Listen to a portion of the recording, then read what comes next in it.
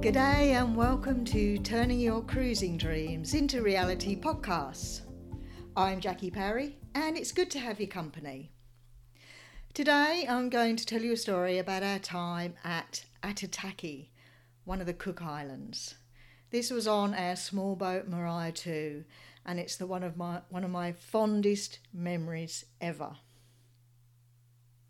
This episode is brought to you by Penteneus Yacht Insurance. Angels, Goats and Eloquence.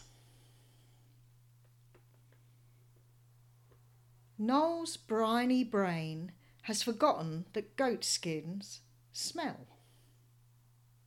Can we get it killed a few days earlier? He suggests hopefully.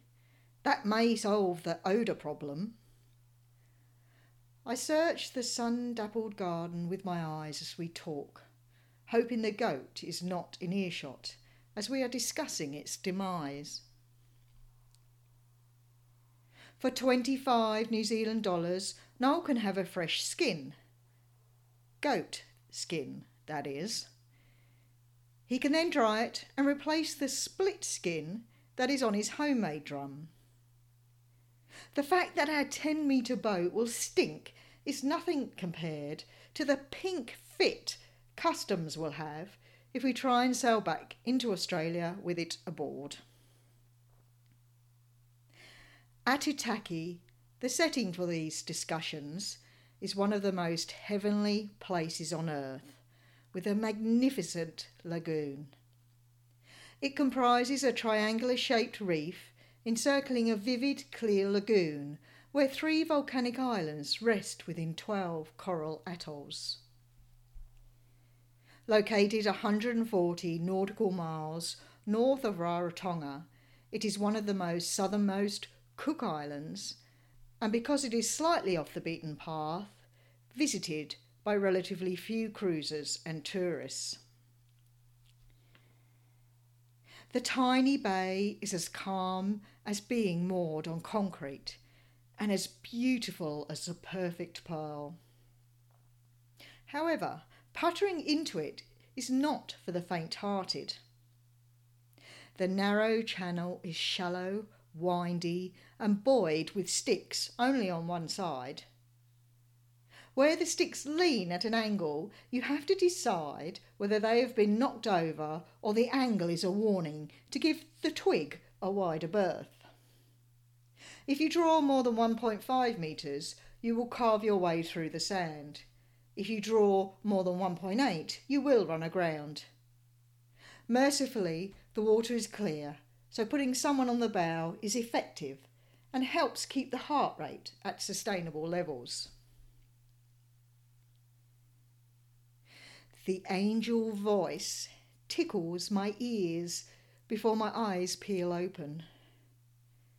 With a dishevelled sarong quickly wrapped around my dishevelled body, I peer out from our cluttered cockpit. The human angel stands on a deserted concrete pier a few dozen metres from where we are moored, apparently working his smooth lungs just for us at dawn.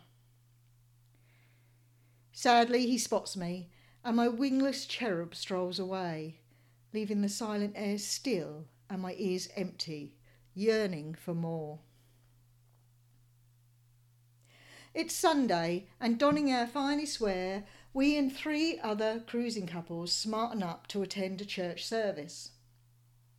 Bursting lungs, boisterous harmony, and energised eurythmics leave us breathless and wanting to applaud the show-like performance. After our church attendance, the locals provide lunch. A little embarrassed to be guests of honour, we linger outside, pretending to be simply enjoying the view. "Hey, did you retrieve my dinghy?" A gruff voice questions one of our friends. That was me, sir." Noel jumps in, approaching the unsmiling local, not sure of what to expect. The man thrusts out his hand and Noel does what he can not to duck or jump back. "Let me shake your hand, sir," he says. "My dinghy is my income. Thank you so much. Where is your dinghy? I have a gift for you."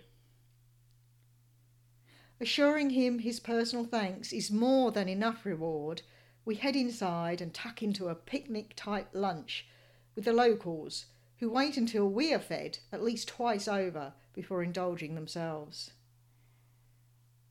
When we return to our dinghy an hour later, we find it brimming with pumpkins, several kinds of potatoes, and enormous bunches of bananas and healthy pawpaws. We share the booty with our cruising friends. "Hey, what do you reckon they wear under their skirts?" I whisper to my buddy, Anne from Sailing Vessel Novia, as we relax one night at the $40 a head dinner dance, put on a semi-regular basis for the tourists. "I don't know," she giggles, "but it had better be good support." As the guys strut their aggressive stuff and the girls glide gracefully to the thud of hypnotising drums, I recall our host's words as she welcomed us. "Kia orana." "It's only polite to do what the host asks," I say, grinning cheekily. The two olive-skinned, strapping lads ignore the sweat that streams down their corrugated abdomens, and I try to suppress an urge to wipe it away, for at least while Noel is looking anyway. They plant soggy kisses on my cheeks, and I try to act demurely. Not my age, which is too close to twice theirs. Partaking in the get the tourists dancing after the professional show, I pair up with a lad and copy his moves, totally forgetting that the ladies should be hip-swinging with vigour. I'm not sure if onlookers find me hysterical because I dance like a man or because I can't dance. Maybe both. Still, the workout and fun are well worth the friendly laughter. The welcome into Aitutaki surpasses any we have received on our travels. The locals are eloquent, embracing their culture with proud vigour. The tiny island is protected from the gluttony of wealth because land can only be handed down from family member to family member. The good mornings from a grinning gran as she hurtles past in a fine flowery dress inspires us to hire a moped and explore. Most of the transport on the island is via small scooter, keeping pollution, noise and traffic to a soothing minimum. Acquiring a Cook Island bike licence for $10, we hand over another $20 for the moped hire and set off to rampage around the 8 square kilometre island. The beauty of Marunga Poo, the highest point, offers a fantastic 360-degree view where you can look out over the entire landscape. However, tenacious mosquitoes quickly mar the experience. Inland, small patches of houses are dotted here and there. The inhabitants are delighted when we stop to say hello and offer candy to the shy kids. "Hello." The grubby 5-year-old girl waves as we approach.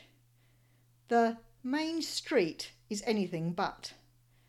A couple of tiny supermarkets, a few basic cafes and bars, and the odd local speeding past on their 2-wheeled transport. Our mud-smudged friend stops practising wiggling her hips to investigate us. As we reach the group of children, I raise my arms and wriggle my hips, trying to mimic her dance. The girls fall over, gasping and giggling at my efforts. We keep walking, but they're not prepared to let us go. Not just yet.